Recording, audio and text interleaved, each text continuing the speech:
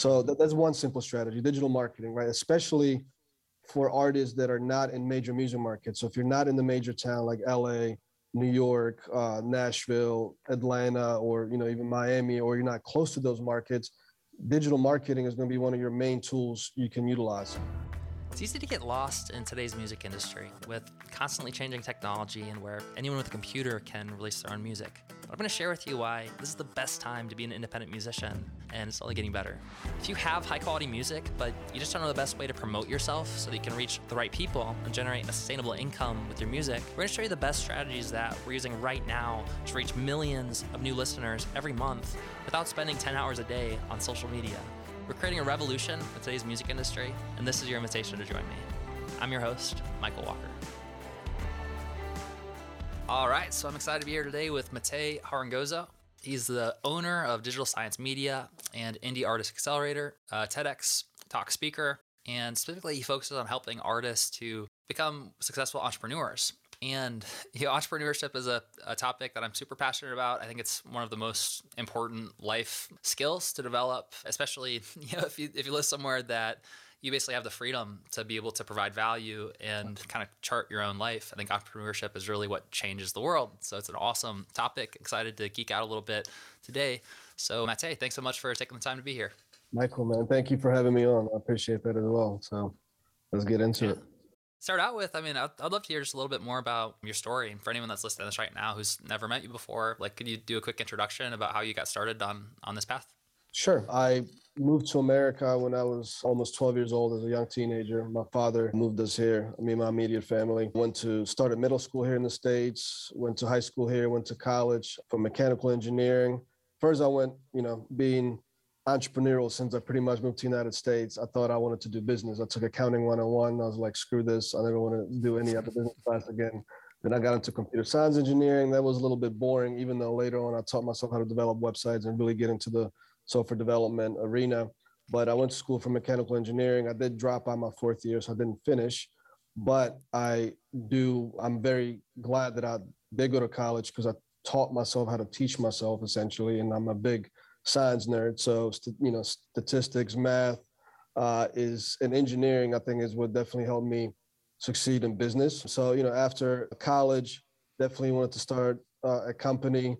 So we got into a bunch of different things with my, older business partner. We got into real estate first, some tackling acquisition stuff in Baltimore with rehabs, and then into real estate. And the economy crashed in '08, which put us into starting a company. So that put us into energy efficiency after the market collapsed, which was one of my most successful companies. We did energy audits for commercial buildings, residential, things like that.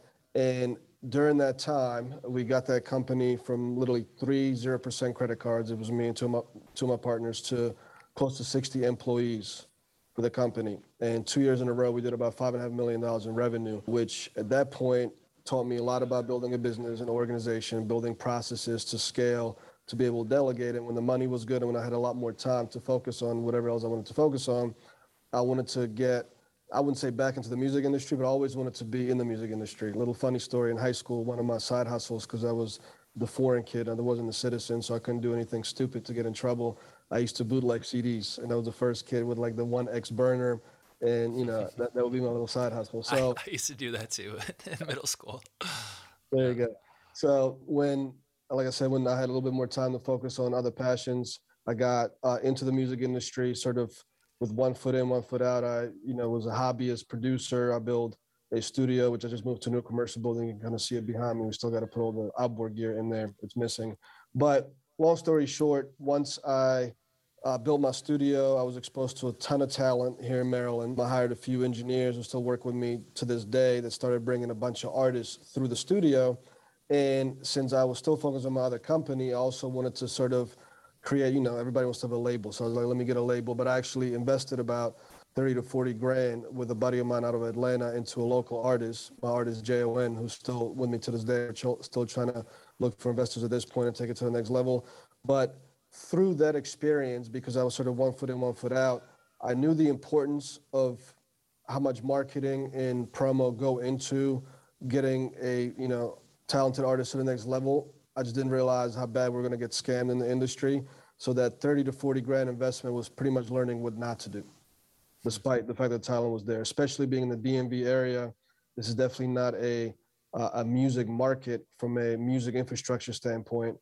It's definitely a consumer market, but it's not like in New York City or LA or, Nashville. But anyway, so through that learning, that got me all the way to 2016, 2017, where we had to sort of shut down the energy efficiency company. So I decided to sort of start this venture, which became Digital Science Media and the Indie Arts Accelerator. And I got into the music industry full time, sort of created a demand for what I was doing for myself, my artists, and a few other producers in the area. In terms of marketing, I just started putting everything online.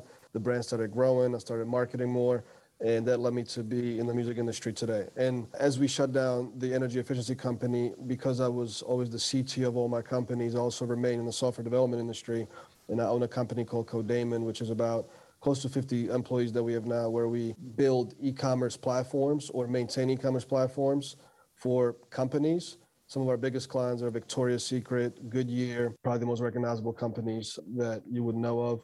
But anyways, that's how I got here. So half my time is spent on the software development company, which is in e-commerce, and half is in the music industry, which I think both, they merge together. Because in my opinion, in 2021 and beyond, and this is even back, as far as back as 2010, if you can't figure out as a musician how to succeed in the digital realm through streaming, selling merchandise, potentially, launching platforms like Patreon or what have you, just different ways of taking advantage of monetizing your brand, it's very difficult to become a musician that can live off your brand. So I decided to stick in those two industries because I feel like they have a lot of convergence, essentially. Cool, man. That's awesome. I love, like you just said, the convergence of those two industries. That's one thing.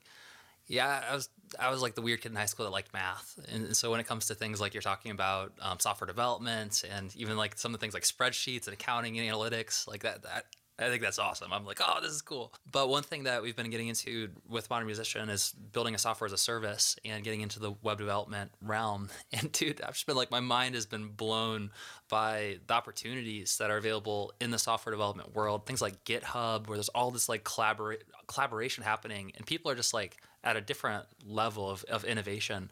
So I think that you're totally right that there's sort of this convergence between those two different domains. And there's a big need, I think, in the music industry right now to have, like, we're kind of behind in a lot of ways when it comes to like digital marketing and using software tools to be able to build a successful business as a musician. I think it's kind of crazy that Spotify, like we have relatively pretty little access to like the actual information that like comes from our subscriber base. And so I think that there's a lot of really cool things in the software meets music world. So it sounds like you have a lot of experience now working with both like your own artists that you've invested into, and then also with Indie Accelerator and working with a lot of different musicians. What would you say are some of the biggest challenges that you've noticed that artists kind of going through right now when it comes to reaching the next level in their music career? Really willing to accept the fact that the music business is made up of two words, and more of a major word in that sentence, or those two words is business, right? Especially in the initial stages of a musician's career, I think it's difficult to find the balance, but being able to focus on the business is absolute key. Maybe you may have to get that manager or partner up with somebody in the initial stages that would just live and breathe the business. But if you're the musician and you sort of have the music making or production or singing sort of mastered, and it comes more naturally, more easier, then definitely focus on the business. Because I think that's where a lot of artists, that's the reason they don't succeed. I've seen so much talent just come through my studio, so much talent that I work with, but because there's this organization within their team, they don't have the right investment, or that they don't have the right strategies they're willing to pursue, or the right sacrifices, and not treat it as a business. I think that's the biggest shortcoming of a lot of artists. Yeah, 100%.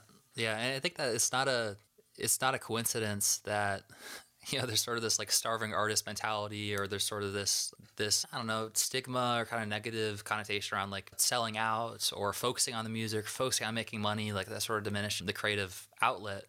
And the fact that historically we have sort of struggled as musicians to really have like a thriving, sustainable business. So when it comes to focusing on the business or becoming more sustainable, what are some of the biggest kind of mindset blocks or mistakes that you see artists making when it comes to actually building a successful business side of it?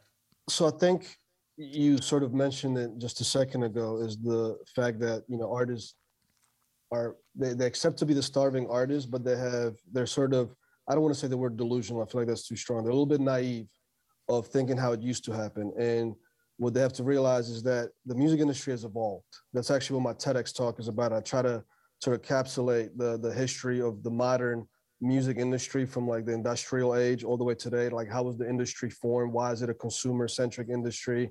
And, how do labels make money? But, the days of just being super talented and getting signed by a label are sort of over. They're super rare. I'm not saying you cannot get signed, just purely being super, super talented, but it has to be something very unique, and yet generally you have to be a young artist. That's what I've seen, labels, like if they come across like a 13-year-old, 14-year-old kid, maybe 16, that's super talented, especially if they come from maybe some other like Nickelodeon show, things like that, they'll get a deal based on their talent, even though there's already leverage there because they have an audience. But like for anybody that's in their 20s, you gotta have to create your own buzz. So, the question is, how do you create the buzz? And I think musicians are trying to, they start to understand that, okay, that's key. But because I think they don't understand the mechanics of like supply and demand or business, and don't understand what can be realistic, it's very easy to get bamboozled and scammed online to say, well, you just need to get your numbers up. So they don't understand the connection between what does it mean to get numbers up with real human beings following you and engaging with your brand, so that way later you can monetize your music through like merchandise or touring, as opposed to just getting the numbers even in the perception based, marketing way, and thinking somehow that's going to catch up. So I think like in my Indie Artist Accelerator, basically what I teach from day one is sort of business 101. I compare, how does a label compare to something like a McDonald's or like the Jordan, sneaker brand? They have distribution, they have marketing, they have production department. How do you produce a new product? How do you introduce it to the market and all of that? So the artist starts like, okay, there's, business 101 concepts are not that much different in the music industry. Yes, it's a different nuance, it's a different way to reach the consumer, but you still have to reach the consumer, and reaching a fake consumer or just the numbers is not eventually going to catch up to people realizing and thinking that you're dope and they're going to follow you, right? So I think that's the connection that the artists have to make between the business and the art is just that. And I don't know how else to, really translate it to artists except, start learning just simple business. Because what I've seen, some of the musicians that I had a pleasure to work with, even at like the label level, they were sort of entrepreneurial to begin with. And anybody that has an entrepreneurial mindset and has succeeded in other areas and now is getting into music, and they may not be as talented as some like purely, talented kid that's been like taking piano lessons his or her life, that entrepreneurial minded artist is going to accelerate a lot faster from what I've seen, period. Mm-hmm. So I would ask you, I mean, how do you think, what do you think it is that you're seeing with your clients and like your network? Where is there a disconnection between that? Yeah, I mean, 100%, dude. I think that the mindset of entrepreneurship in general is just like a success mindset. It's about providing value. It's about finding out like how to serve at a higher level, finding out what's the need, and it's really about opportunity. So I think that mindset as a musician is hugely beneficial, and just in general as like a life mindset is really valuable. And in terms of yeah, the challenges, I see that all the time as well. I think that's one of the biggest mistakes is vanity metrics or focusing, because I mean as a musician, it is, I don't know, it's fragile a little bit. Like when you release a new song and you have like less than 1,000 streams on Spotify, it feels like that reflects on who you are and your music and whether you're good enough. It feels like so there's this tendency to want to saturate that or to kind of pump it up with fake followers, fake numbers, and like you said, like those don't ultimately like turn into real people unless you actually have the right foundation of finding out where do your people congregate and how do you actually connect with them and build relationships. So along those lines, what are some of the different strategies or different things that you see working right now in terms of identifying like who are the right people and where do they congregate, where do they hang out, and actually like starting to build those relationships? Right. So I think digital marketing has provided us with a tool that is by far the cheapest way on this planet right now to figure out who your fan is, just by running what I call small micro psychology experiments through running ads, bunch of variations. You put out a 1 minute snippet of your music video on Facebook, Instagram, or pretty much any platform you can advertise on. And you just start, putting in front of different audience groups with different targeting options. It's not a secret anymore. You can watch YouTube videos and teach you the basics of like Facebook ads marketing, and you start seeing how people engage. And I think where artists have to put their business cap on a little bit is that when they do start getting sort of negative comments, it's like, take that as feedback. Okay, fine. So you're saying my lyrics are not that great, but the beat was tight. Okay. So maybe I need to improve on that. That's the consumer feedback. Take that as feedback. So that's one simple strategy, digital marketing, right? Especially for artists that are not in major music markets. So if you're not in the major town like LA, New York, Nashville, Atlanta, or even Miami, or you're not close to those markets, digital marketing is going to be one of your main tools you can utilize. Then the second thing is networking, because connections still absolutely matter in the music industry. If you can develop the right connections, you can accelerate your career. So if you're running ads and going to a bunch of like conferences, South by Southwest, the ASCAP, conference, or there's so many now these days you can go to, and there are also specific ones for producers and for artists and for vocalists and for writers. It's just a plethora of these things. Even during COVID, they just all moved online. Just seek those out. That's another thing. And the third thing is, don't give up on the physical marketing aspect, the street teams. I always like to give the example of the Baby, right? In Charlotte, like, yeah, he came up in the digital age, but one of the ways he took over his area, which people don't realize, is that they will put they were a little bit excessive. They would put 6 flyers on the same damn like light pole in the city, and they just hit the streets, and they kind of knew where, certain neighborhoods would have people that would listen to this type of music. And it's the same thing. It's like, understand your fan. What do they eat? What do they like? What do they wear? Who they consider your influencer? These are all things that you can target by. But I feel like it's super, it's never been easier to figure out where you need to put your product in front of, the people that like it. But I think where a lot of artists get caught up, because this is where a lot of our clients, especially in the accelerator that we can fully support with our full services, get caught up, is that when they get negative comments, they sort of like blame the game, or they blame the Facebook algorithm, and they just find an excuse. And I try to teach them that mindset change, right? Like, no, take that as feedback. This is good. Like, imagine being an app developer and you put out your first app, you got a bunch of bugs, but the users of the app tell you, oh man, this sucks, this wasn't good, this could have been way better. Okay, awesome. Right, as an app developer, you would go right ahead and fix it and do that. So I'm not saying compromise your artistic expression. I'm not saying that at all, but do take the feedback from the consumers, because sometimes artists get back at me and say, well, you're telling me to lose the whole, like the feeling of the art, right? This is where they think like the business compromise it. But like, no, you don't have to compromise your artistic expression at all, but just figure out which potential fans will like your music. And if they're giving you real feedback and you're not getting any other feedback that you really want anywhere else, then either hang it up or, tweak your strategy. I think that's the thing. It's like, what are the strategies on digital marketing? It's super easy. In the physical sense, it's fairly easy as well. Go to if you sound like Taylor Swift, go to the next pop artist that comes to your town concert and hand out cards with your QR code on it to the crowd. Be respectful. Don't get into no trouble. Maybe have a Bluetooth speaker on you, whatever. And then see if you get any responses. Then check your, QR code analytics account next day and see who scanned it. If your numbers went up, it's a simple thing, just like any business. If you were selling hot dogs out of a food truck, you would have to, you wouldn't go to an empty street corner when like 2 highways cross, and you're probably going in front of a commercial building where people are hungry. You may go in front of, I don't know, a saturated, populated area at lunchtime, right?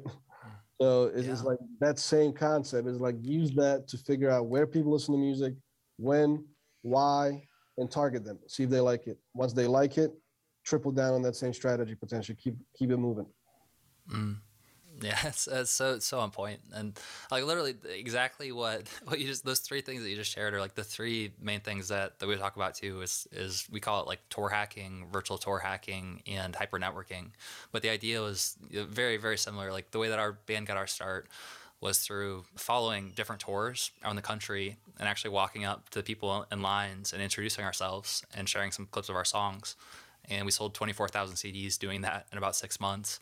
Perfect. And because of that, one of the bands we were doing that on was all-time low. Like one of our favorite bands, they had millions of fans, and they gave us the opportunity to open for them on their next tour. So that's an incredible strategy. Like you just said, finding out where do people congregate, right? Where do they congregate? They go to live shows, and that's where they're in the mode. Their brains are thinking about live shows. That's where the people actually buy tickets to go to live shows or hanging out. So it's like definitely a great place to connect with people. Digital marketing too, like it's amazing the tools that we have access to right now with, to be able to run ads and create look-like audiences based on your most engaged fans. Super cool. Hyper networking is always just like, that's been a common thing forever, right? It's just like connecting with finding out who has fans who would like your music too, and partnering with them, collaborating, going on tour together, writing songs together, releasing, a video together. So I think that's all totally on point. And also I love the, how you focus as well on, all of us as artists. I think like our music can feel really, tender to us, or it's very personal. It's sometimes it feels like the music is us. It's who we are. And so if someone, dislikes it, or someone says that they didn't like part of it, then they're like, oh, they don't like me. Like and I think it does take a certain amount of like a superpower to almost kind of detach from that and be like, okay, the music is an extension of me, but it's not really who I am. Right. And it's kind of like chipping like an ice block, right? So it's not like you're trying to pretend you're someone that you're not, but you're just using that feedback to sort of chip away at your ice block so you can mold it into, this beautiful creation based on that feedback.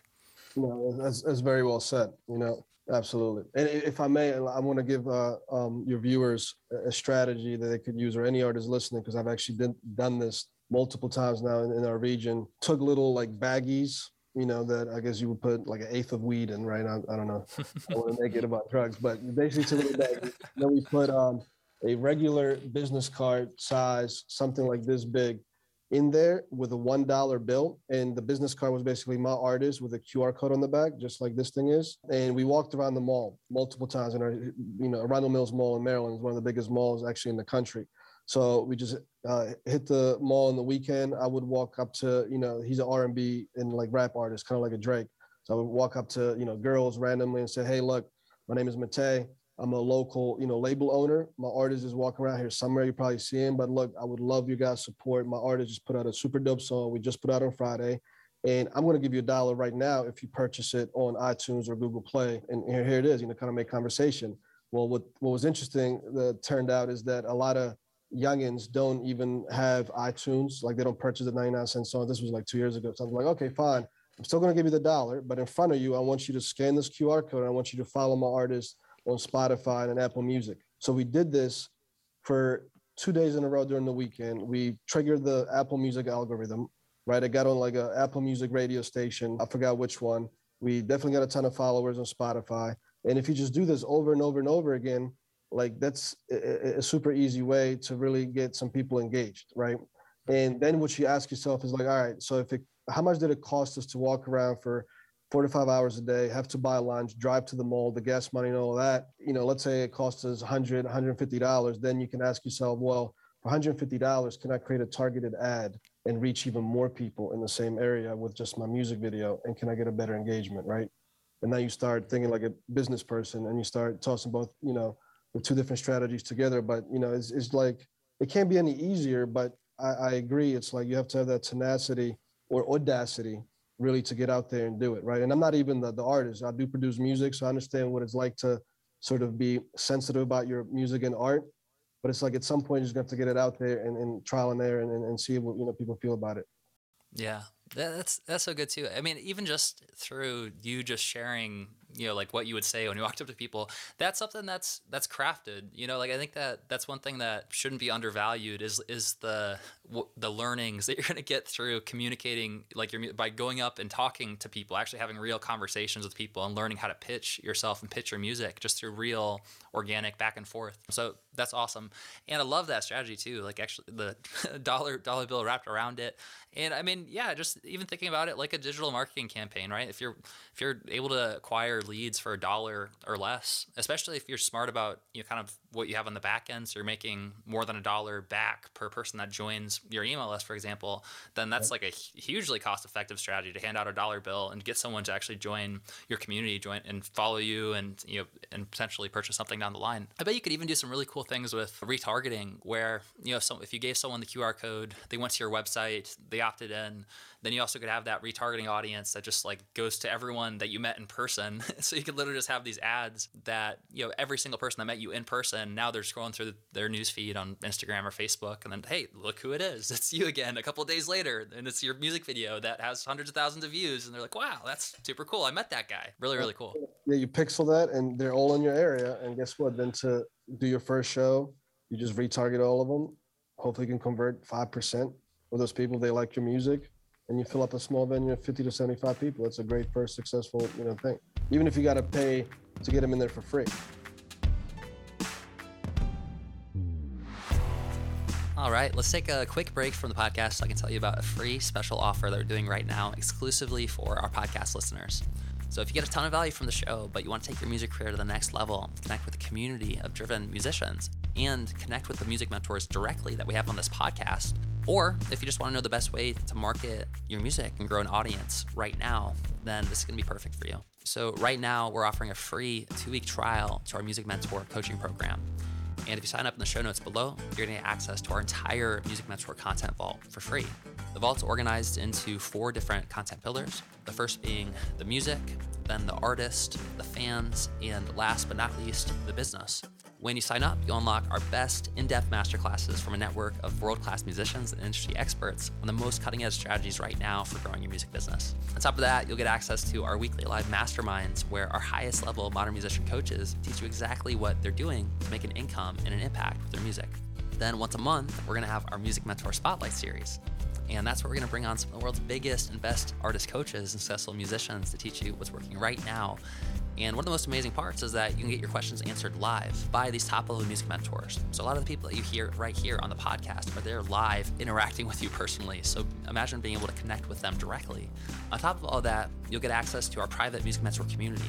And this is definitely one of my favorite parts of Music Mentor, and maybe the most valuable, is that you're going to have this community where you can network with other artists and link up, collaborate, ask questions, get support, and discuss everything related to your music career. So if you're curious and you want to take advantage of the free trial, then go click on the link in the show notes right now and you can sign up for free. From there, you can check out all of the amazing content, connect with the community, and sign up for the live masterclasses that happen every week. This is a gift for listening to our podcast, supporting the show. So don't miss it out. Go sign up for free now, and let's get back to our interview.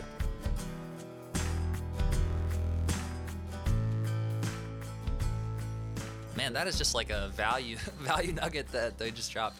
I think that strategy alone, like that could easily be like a $10,000 strategy for people to actually go and implement that and to sell out a show in their local area. A good kind of like a good domino to get started with, at least. So, man, I mean, that was so good. I wonder, do you happen to have anything else that comes to mind, just in terms of like little like cool strategies or tactics like that you found that are working? Or I'm always happy to kind of geek out on some of the more the fundamentals and stuff too. But that was super cool. Yeah, like we approach the Indie Artist Accelerator program that I have. It's sort of like a community where I do live Q&As and live classes, and it was a way to offer something to independent musicians or artists that can't afford a full-fledged digital marketing services. But the class that we have, including labels that do our digital marketing services, we kind of do a step-by-step. If the artist is brand new, we sort of, test a bunch of songs, figure out the best performing product, and then we scale the hell out of it. We continue to run ads on that to accumulate as much high quality engagement as possible for the lowest cost in a particular region, and we try not to. A lot of artists get bamboozled by marketers because they get them numbers, but they market to like India and other countries because it's like 10 times cheaper. But come on, you're trying to make your business here because you're not going to be able to tour, right? But what we do is eventually, when we market for a while, depends on the marketing budget, we've pixeled enough people through the ads where we start retargeting with different ways of maybe getting their phone numbers, email addresses. Once we have that, then we're able to have our clients do pop-ups through sending out text message to their, through their different apps that we put them on. They can get people. And when you say pop-ups, do you mean like pop-up shows, or what exactly? Pop-up shows, or even things like, hey, I'm going to be at Starbucks on this date in this city. If you have enough fans, signing autographs and just like chilling with my fans. Cool. But yeah, pop-up show, we've done the pop-ups for the autograph signing, or otherwise we would retarget for ticket sales through Eventbrite. Or it's more difficult if a venue won't let you get in the back end of their website, because then you can't pixel it as much, a little bit more difficult to target and optimize for the conversion of the tickets. But it's like a company growth. I look at every artist like a small enterprise. Again, because I had so much success in entrepreneurship, I look at them like a food truck.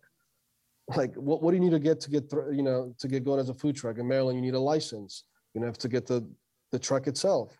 You're probably have to get your first employee and cover their salary for the first 3 months, right? You're gonna have to find the right locations, make sure you don't get kicked out by cops and all of that. It's the same thing for the artists. We sit down with their team. Usually, 80% of our clients will have already a manager and investor on board, and we sort of try to map out a 3 to 6 month plan.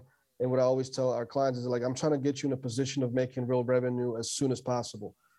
Right. But they have to have realistic expectations, because we're not talking an investment of $5,000 to sometimes even $10,000. Like, it's way more than that, but it's realistic if you work with people that know what they're doing, especially if the music works, So it's all about, put it this way, it's not even a trick or a secret, but like anything I do for our clients online, I want to make sure it's recorded somewhere, AKA using a pixel or some type of a capturing landing page or a device, so we can gauge the engagement. And with iOS 14 right now, it's much harder to do that, but with Google Tag Manager, so it's still very possible. So my guys are, we're all just getting nerdy behind the ad structures, and sometimes we have to add some code to it.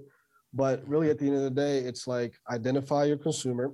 If we know your music works, let's saturate that particular market, and let's put you in a position where you can somehow convert it into revenue. It could be through Patreon for some, producers, or whatever the case may be. There's different paths to everything, but it's like that strategy, I don't think fails as long as the proper resources are in place, which includes the marketing budget, but also the people on the artist team, right? And I think when you can combine digital marketing with what we talked about, the street team marketing, and having either an experienced manager, or even if not, just going to these different events and creating the connections, it just puts you in a position to win. And I think communicate, now that I've been able to work with major labels and independent artists with solid budgets, and I've seen in reality how we've taken something from nothing to position of revenue, and I've done that multiple times, it's easier to explain to our clients. And if they don't believe it, or it's too much for them, for me as a business, it's okay to say no as well, because we want to work with people that, understand or have the right expectation set. But man, there's so many things I could geek out on with you, in terms of strategies. Like, we have specific ways to scale Spotify without using the BS third-party playlist. I think that's a hot topic. I think we said we would talk about it as well. Like, I pretty much stay away from using third-party playlists on Spotify. I'd rather have our artists, whether they're going through the accelerator or our clients, trigger the algorithmic playlist on Spotify through running ads, saturating that URL with the right people that will actually listen to it. And then that builds on itself. You just can't stop that marketing. Some of our clients that have like partnership with Sony Orchard, or, invite only distribution platforms, understanding how to put forward a marketing strategy. So that way, when they release a single and we commit a budget to it, that distribution platform or partnership actually does their job, and they hit up all the major editorial playlists on Spotify and Apple Music, or they hit up their connections at Netflix and HBO Go for single licensing and all of that. So it's just understanding the resources. Once we understand what's available, what's on board, is it through a label, is it not, is what's available, we have to then set up the strategy. But our expertise is in the digital marketing realm, I would say. Yeah, there's a ton of really really good stuff in there, and one thing that popped to mind, because I think that this is so important, and this is another one of those like fundamental mindset, entrepreneurship mindset, but is around. It's sort of like the analogy I think of is like planting a seed for a tree, and like obviously you need to make sure that who you're working with you can trust, because like you said, there are people that you can't trust, and people who are just gonna get like fake views or kind of boost numbers, or even where like there's nothing at all, like it's just literally just a complete scam. So you need to make sure that you're working with people that you trust, and the way you do that is just by doing what you normally would do, like do your research, due diligence, find references, whatnot. But then like having the patience or having the willingness to plant the seed and knowing that it's like as soon as you plant the seed, it's not like the next day it's going to be this giant tree with fruits, right? Like you need to really, there's a process to it. There's a process to planting the seed and then nurturing the seed and doing the right things over and over again. And if you keep doing the right things, then it blossoms and it turns into a tree, and the fruits come. But it takes a certain amount of being able to see into the future, and having, in a lot of cases, having a mentor, having guidance, having the faith that like if you keep doing the right things, that the fruit is there. So I think that's just a really valuable mindset that you shared there.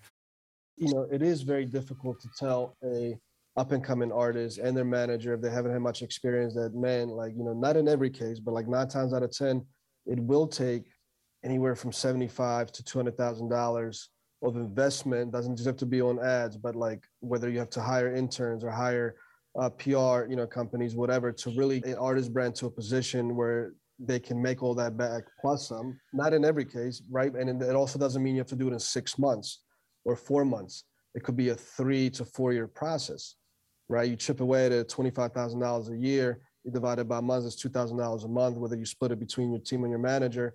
But, having somebody like truly believe in how they could come together, it is difficult, right? Because there's been so many dreams sold in the industry where people have, paid other marketers $75,000, $100,000, nothing came out of it. So it comes down to trust and just being transparent, having that past performance, not taking advantage of anybody. And I think just for a company like mine and yours, it's I think advantage to be transparent. And it may take longer, but I think that's how you build that brand. Just like an artist, if they stick with it, they have to grab the attention of the consumer, and they will build that brand. They just have to continue to get in front of them over and over and over again and not give up, because it's going to take mass amounts of numbers to really get to a point where you're making some, financial benefit out of your craft.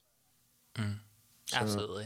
Yeah, I think that's really well put. And I think just transparency in general, in most cases, is the right move, when you're transparent, especially when it comes to like setting expectations and knowing that that this is a marathon. It's not necessarily like a quick fix kind of thing. Cool. One thing I want to kind of come back to, because you talked about it a little bit and my geek senses turned on for a second. I wanted to dig a little bit into it, was when you're talking about pixel data and how with iOS 14 you have to have been a little bit crafty in terms of maybe adding a little bit of custom code or using Google Tags Manager. So when you're talking about that, I've done like a little bit of research on just like different tracking mechanisms that are more effective than using the Pixel. So what would you recommend for most people who maybe they aren't like tech savvy or super like geek when it comes to actually having accurate tracking now? And then what do you guys do in terms of like, what do you recommend for like Google Tags Manager, or maybe like server side tracking, or what do you guys recommend to really have like solid, accurate tracking?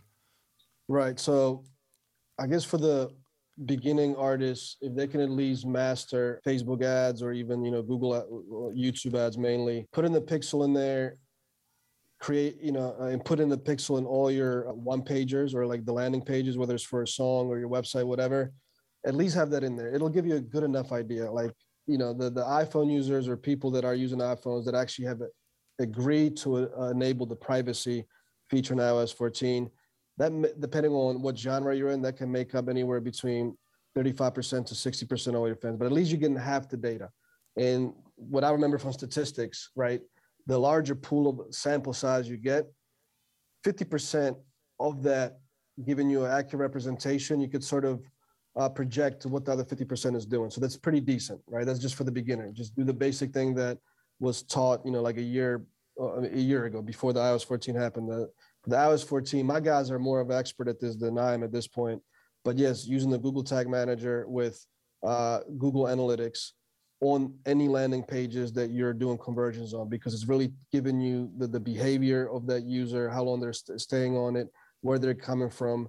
And, you could, anything that's not an Android device or a PC or, whatever, is going to be an iOS 14 device. So you'll still see that traffic. You're just blind to seeing exactly, what device it's coming from, but we could just all, assume that it's all, it's going to be mainly iPhones, not as much, iPads per se. And then we kind of just crunch our own data in Google Sheets, and do the same projections we used to do. But there's different campaigns for every, right? There's the conversion campaigns, we have branding campaigns, that just simply try to track the conversion of people like visiting your Instagram profile and then converting into followers, which is much easier. You don't really care where it's coming from because each profile visit is still tracked by Instagram itself. But yeah, on that more nerdier level, it's the URL parameters correctly put together inside of a page that is flexible to change with that code, whether it's toned in or ClickFunnels or your own Shopify website or your own web page builder. To track it as properly as possible, you need to be able to embed those URL parameters in there, from my understanding, and then we've even had a platform like what's it called, Hyros, the print tracking. It does a better job because right now for any campaign we're running on Facebook that is dealing with conversions, usually the numbers are either completely half off. They're either twice as many conversions or half as many, right? Which it's good when it's divisible that easily. It's much harder when it's not as easy to kind of crack the code. But I don't think it's going to affect, I don't know, it hasn't really affected our campaigns as much, except right now is the holiday season. So everything is going up in price, maybe by a factor of 2 or 3, depending on which country you're targeting. But yeah, it's, I guess, to battle that iOS 14 change, you have to become a little bit more of a coder as well, right? But really just basic HTML stuff to make sure it's tracked properly. Yeah. Yeah, for sure. It seems like that's almost like a benefit. It's interesting how this works. I mean, talking about entrepreneurship, right? But how sometimes the challenges or like the bad things that happen or things that like, for example, iOS 14 has actually kind of focused, at least for us, it's focused us to become smarter when it comes to the way that we track things. So it's actually even better than it was before iOS 14 because we've had to get smarter about server-based tracking and like things on that are more geeky and like analytical. But I also think that there's probably a greater need for those types of tracking services. So I think that there's a lot of tools that are starting to integrate with Facebook's conversion API and doing things like on the back end. And it does seem just kind of like a game of cat and mouse, with like Apple and Facebook, and they're kind of going back and forth. And while we're geeking out, maybe we could talk a little bit just about your thoughts in general when it comes to like, I don't know, privacy or data collection. And what do you think is, I mean, obviously this is like a hot topic, especially with like Apple's taking a pretty firm stand. They always have when it comes to like privacy and like not being tracked. I think that one thing that's pretty commonly overlooked is the personalization and like the relevancy that comes from being tracked and how it's actually a benefit for us. I personally would much rather not see any ads for tampons. Like I would rather see like ads for video games or for music or things that I care about, which happens if based on advertising knowing more about me and what I'm interested in, right? So there are kind of like pros and cons, and I think that it's easy to kind of not focus on some of the benefits that we get from that personalization. But I'm kind of rambling, but I would love to hear your thoughts about just like data collection overall, and what do you think is like the right path moving forward? No, I mean, you touched on a lot of topics that I think about every day, especially from the world that I come from communism. And I'm going to say why I relate those two things, because, I don't know, I'm definitely a capitalist in terms of living in America and having all these opportunities, and tracking is important for commerce and for business to understand their consumers better. The example he gave with like, let's not give people, ads with tampons or diapers that are not parents or not are interested in that product. For what, right? But then, selling products is not the only thing that social media can do to our minds, because once you start targeting, the psychology archetypes or like the profiles of people, you can start changing ideologies and brainwash people, right? And you can, especially younger audiences that haven't been through college, college educated, or when, understand science or what to believe, what not to believe. The algorithms really do feed you the stuff that you like, that promotes you being, either happy or angry. Like, we just found this out from Facebook having that whistleblower, right? Which could be very dangerous, because I'm also a history nerd. And when you think about what Stalin and Hitler and all of them did through their communication channels of their time, through radio and things like that, they use propaganda and they brainwash people with certain messaging. And that's where I worry. So, how do you battle that through social media? It's an interesting topic. I think what's going to happen is that, we're sort of going to have like the public channels or the public side of Facebook, maybe like your ABC channel where FCC is involved and you can't have shows that you're cussing on them or explicit, viewership or nudity, things like that. And then you have your HBOs and your paid network where you can broadcast whatever the hell you want. So I'm not saying this is a prediction, but I wouldn't be surprised if in 5 years we have the free and the premium. We already have premium, like for YouTube, right, with ads being gone and things like that. So I think there's going to be more of that, happening. As a marketer, as a business owner, it does suck that they're making it more difficult with the privacy, but it's like it's difficult to regulate. It's like a huge open topic. It's yet to be seen what's going to happen in the next 5 to 10 years. We already know that Facebook proclaimed that basically, okay, if you're going to pick on us, telling us we can't self-govern and use the algorithm the right way so we don't affect young minds and ideologies and whatnot, that we're just going to help you create regulation that affects all the social media marketing companies. So they're not treated as technology companies, but maybe now they're going to be treated as a media company, which now they're going to be like CNN or Fox News or just ABC, TBS, your regular networks. And again, what happened with that world? That's why HBOs and Netflix is popular, and you have to pay for that. So I think it's up to the consumer. They're going to pay for that premium experience. And then for us as marketers or businesses or artists and producers, you have to decide, where do you want to, how can you get people in the public realm the right way? You're going to have marketing and content design for that side of things. And then, your original content that you want people to experience is going to have to be through these paid channels or, through your private channels, like a Patreon account or whatever the case may be. Even now running ads, you can't run explicit, songs. You can get away with it here and there, but technically if you want to have your ad account in good standing, you still got to clean up your content. So I do think about it a lot. I think we're in an interesting crossroads. And the reason I created the accelerator, one of my pet peeves about the United States, like a good pet peeve, is the education system. The universities are phenomenal and well-funded, but the public education is not as great. And that's where it worries me, is that if we entrepreneurs don't also help educate the youth the right way with the right information, what can social media do to them in a negative way? Because they're being pushed content that is maybe not true, but it's just being catered to them based on the algorithm. It doesn't have to be an ad that's being served to them. It's just simply the way the algorithm works. So I think we're living in very, very interesting times. And I just hope that, me and you both teach this to all the people in our circle, is like educate yourself and better yourself. And I think if people become obsessed in a healthy way of improving themselves and learning constantly, I think they're better prepared to battle the negative side effects of social media ads or, the algorithms, if you want to call it that. And I think Apple is one of the biggest companies in the world.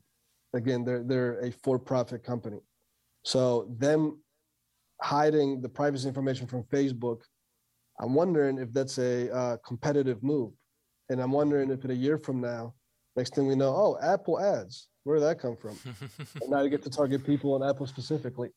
Right. Yeah, there's got to be at least some component to that, right? I mean, even if it's not like a purely competitive move, at least in terms of branding or positioning for the future with like wearables and biotech, like certainly like when we're like talking about putting devices like in our bodies and like Neuralink, brain interfaces, trust is so important in regulation. And so I think that there probably is a play that they're making in terms of just wanting to be established and branded as like the people who care most about your privacy, that you can trust with it, which might kind of come into it. Because I mean, yeah, certainly like all these things will be amplified to another level if we're talking about brain interfaces that can interface with our thoughts. What do you think about NFTs, Michael, for artists? Yeah, I think NFTs. So recently, one of my mentors and someone that I really respect, like one of the most successful people I know, really doubled down on NFTs and told me like he was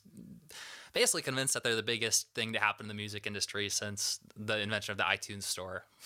So I've heard like the rumblings of NFTs, and that was really when I started to take them more seriously and kind of look into them. So I think they're a huge opportunity, especially for musicians, where historically like there hasn't been a good way to sell a song the same way that you would sell like the Mona Lisa.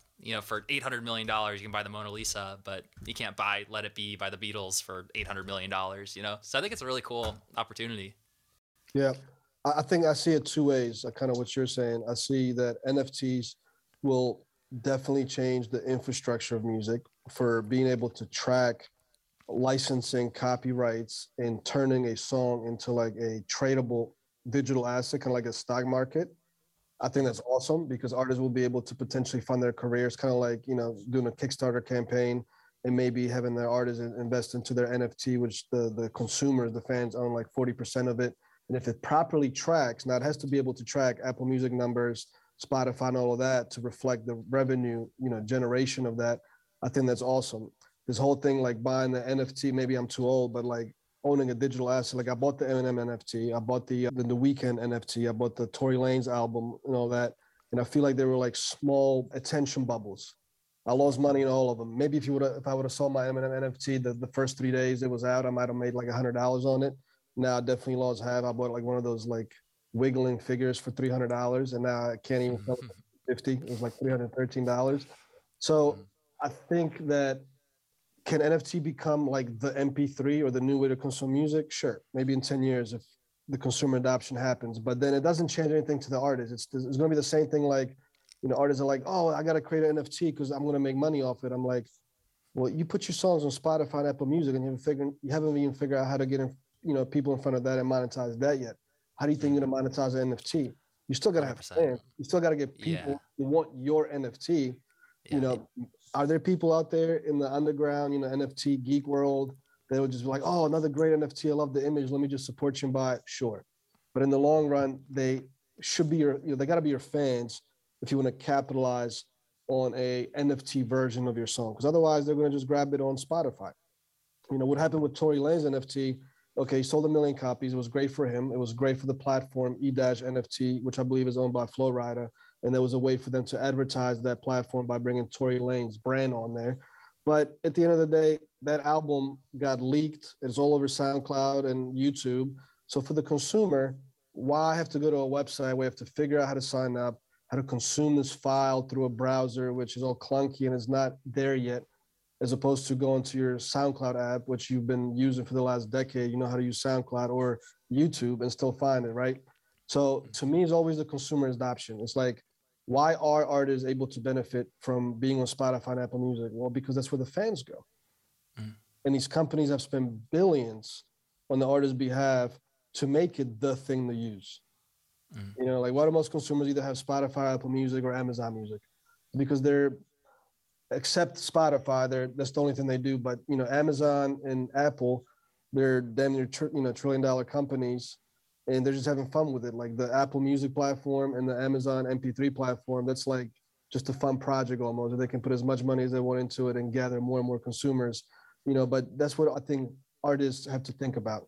It's like, okay, it doesn't matter if it's an NFT, an MP3, a WAV file, a FLAC file, MP4 file in the private, your own little monthly platform that you charge for whatever it is. It's like, do you have the fans that are interested in buying what you're selling? But, I think 100%. from an infrastructure standpoint is huge. It's here to stay. And I'm excited for the infrastructure side of it. Yeah, I agree 100%. I mean, it's such a trendy like thing that's happening right now. And it's some of the, if you look at how like ridiculous some of the NFT prices are for like CryptoPunks and things like that, it's mind boggling. But yeah, I think you're right that one, like it doesn't replace the fundamental, parts of having a successful business, needing an audience, like needing people actually to have demand for NFTs. Just because you have the NFT doesn't mean that, people are going to like, buy this.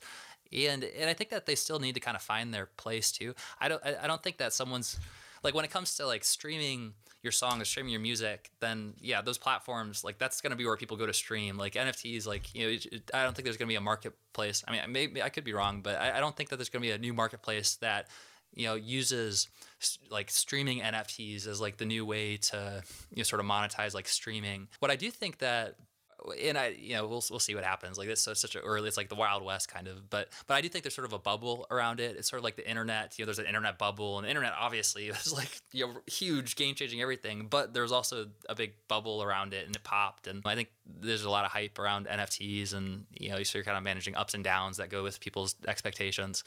But I do think that the same for me, like a question that's hard for me to kind of grapple my mind around was like, why would someone spend this much money for just this digital like especially like an NFT of a song, that's just like you could just stream the song. Like, oh, why? Like, what is it about owning this NFT? Why would you spend hundreds of thousands or even like millions of dollars to own something like this? And yeah, and then I kind of got thinking about it, and I think the best analogy for me to help me kind of understand it is thinking about people who buy really expensive artwork. Like I'm not that person who buys $100 million pieces of artwork, or $800 million pieces of artwork. But there's people that just they're on another level. They just have so much money that like they will invest in pieces of artwork just for I don't know, ownership status. To be able to showcase it, Bragging rights. Yeah, bragging rights. it's the same people that remember when they sold those like $10,000 gold iPhone cases, and like Paris Hilton had one and whatever. It's like, who the hell would buy 10,000? Like, what I'm saying? The thing is worth there's 400 times more than your phone. Why would you buy Right. it? I feel like, but again, maybe what I love seeing is how evolution of these different products happen, because I wonder what the kids in high school think. Like when I was 17, when I was on the, forefront of like, I used to be really big in the street racing, or like, selling CDs. Like I used to build computers. I was very passionate about that. I had the first CD burner. Then, I always try to get the best CD burner possible. Then put MP3s on the DVD disc, all that. Some of these technologies sort of faded off. Some changed the industry, like the MP3 completely revolutionized it. So it's like, I think you have to sort of look at what is the 17-year-old thinking today, because they're the artist consumer for the next 10 years. And they're going to be the market that determines how this is consumed, right? But I'm with you. I think certain generations are just never going to understand how a digital piece of anything, where it could be easily copied and you can just get it on Google Images, why would you pay $1 million for that? Like that guy that bought, what's his name, Jack Dorsey's first tweet.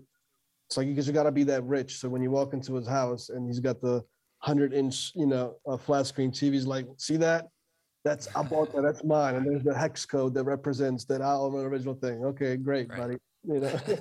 Right. Yeah, for sure. Bragging right. He had the money to do it. So it's very interesting. What I'm excited about is the sort of metaverse thing. Because again, to me, I'm not big into like playing video games or things like that, but certainly millions of kids are. And it's even affecting NFL numbers. Like it's been shown that NFL, like Super Bowl time consumption has been fading off, even though they track streaming of it and like, through platforms. And I'm like, well, where's that attention going? It's going into video games, right? There's kids now that would rather watch a gamer on Twitch play NFL with his own dream team as opposed to watch a real NFL game. So I think the NFTs are going like, if you have these virtual goggles on and you have this like new trendy Kanye West virtual digital jacket, even as crazy as it sounds, people will one way or another pay money for it because it's going to make them feel happy. I think in my opinion, it's sort of a sad world that we may be leading towards, that people are going to be stuck in these virtual worlds. That's just my opinion, but it's like, if you're in business, do you adapt to it? Or maybe, as a business person, or artist, you can take the other side. And I bet you in 20 years, artists that take the side of just, I'm a real human being, come interact with me in person, they're going to have their own niche, and there's going to be artists that are going to be completely virtual. Like there's AI that's making songs already. They're putting it on Spotify. That's another thing. I think just like there's a movie character or like a Grand Theft Auto character in the game, I also think in 15 years, there may be a completely digitally created artist. And it's going to be one of the biggest digital artists out there. And it's not a real human being. It's somebody's pulling the string, somebody's coding that, somebody's creating that experience, but there may be fans of that. It's crazy to think, but I think we're headed that way. Yeah, yeah, dude. I think you're right. I mean, with artificial intelligence, and I mean, this is really timely. Right now, I'm reading "The Age of Spiritual Machines" by Ray Kurzweil, and he's a big. I mean, it's an awesome book. I think he wrote it like 1999, and he's like talking about 2020 and like how the world's gonna change, and it's pretty fascinating. Like seeing the predictions that he made and how. I mean, the majority of them are actually true, and in some cases, they're like close to being true, but they're like not quite there. But it's remarkable that he kind of had the foresight to predict some of these things. And he also makes some predictions for the next 10, 20 years. And he has a book called The Singularity is Near that's about all this kind of stuff and AI and the exponential growth of information based technologies, and really fascinating. And yeah, I think one of the points that he made was about art in general and how like intelligence, like that's really like one of the mind-boggling things is like, what is intelligence, right? Like what is, we have like human intelligence, and you could go into like, what is consciousness overall? Like maybe there's another word for intelligence, but then specifically with machines, there's artificial intelligence, right? And right now, and for a long time, artificial intelligence has been kind of very artificial. It's been very, I don't know, it's robotic, but also it lacks a certain aspect of human intelligence, which human intelligence kind of gives it its intelligence, like why we're able to communicate with each other and have feelings and emotions. And his point is that in the next 30 to 50 years, that artificial intelligence is probably going to reach a point where they've been able to reconstruct the human brain to a point where machines can emulate human intelligence to a point where it's indistinguishable, that it's going to feel like they have consciousness or have awareness. And who are we to say that they don't, that we're not just kind of really complex machines? We could totally go down like a big rabbit hole here and geek out about, is there an immaterial soul, or is there something that, but man, I think that we're going to have to take a rain check and hopefully continue the conversation at some point, because this is super, super fun stuff to talk about. I'm down. Yeah, absolutely. But yeah, thank you for having me on. I think, artists have awesome things to look forward to, and just don't give up, because there's going to be more and more artists. It's probably one of the most saturated industries I've ever been in. But the thing is also, in 2021 and beyond, it's never been easier to do it the right way, I feel like. And just, my advice for artists is realize that we're in the attention economy. So you have to figure out how to grab your fans' attention, because if you don't figure it out, somebody else is going to do it. Whether you're, sad or angry about the fact, I'm talented, but nobody wants to hear me. Well, you got to figure out how to have them hear you. Mm-hmm. Somebody else will figure it out that's just as talented as you are, But I think it's an exciting time. I love, living in this day and age. Absolutely.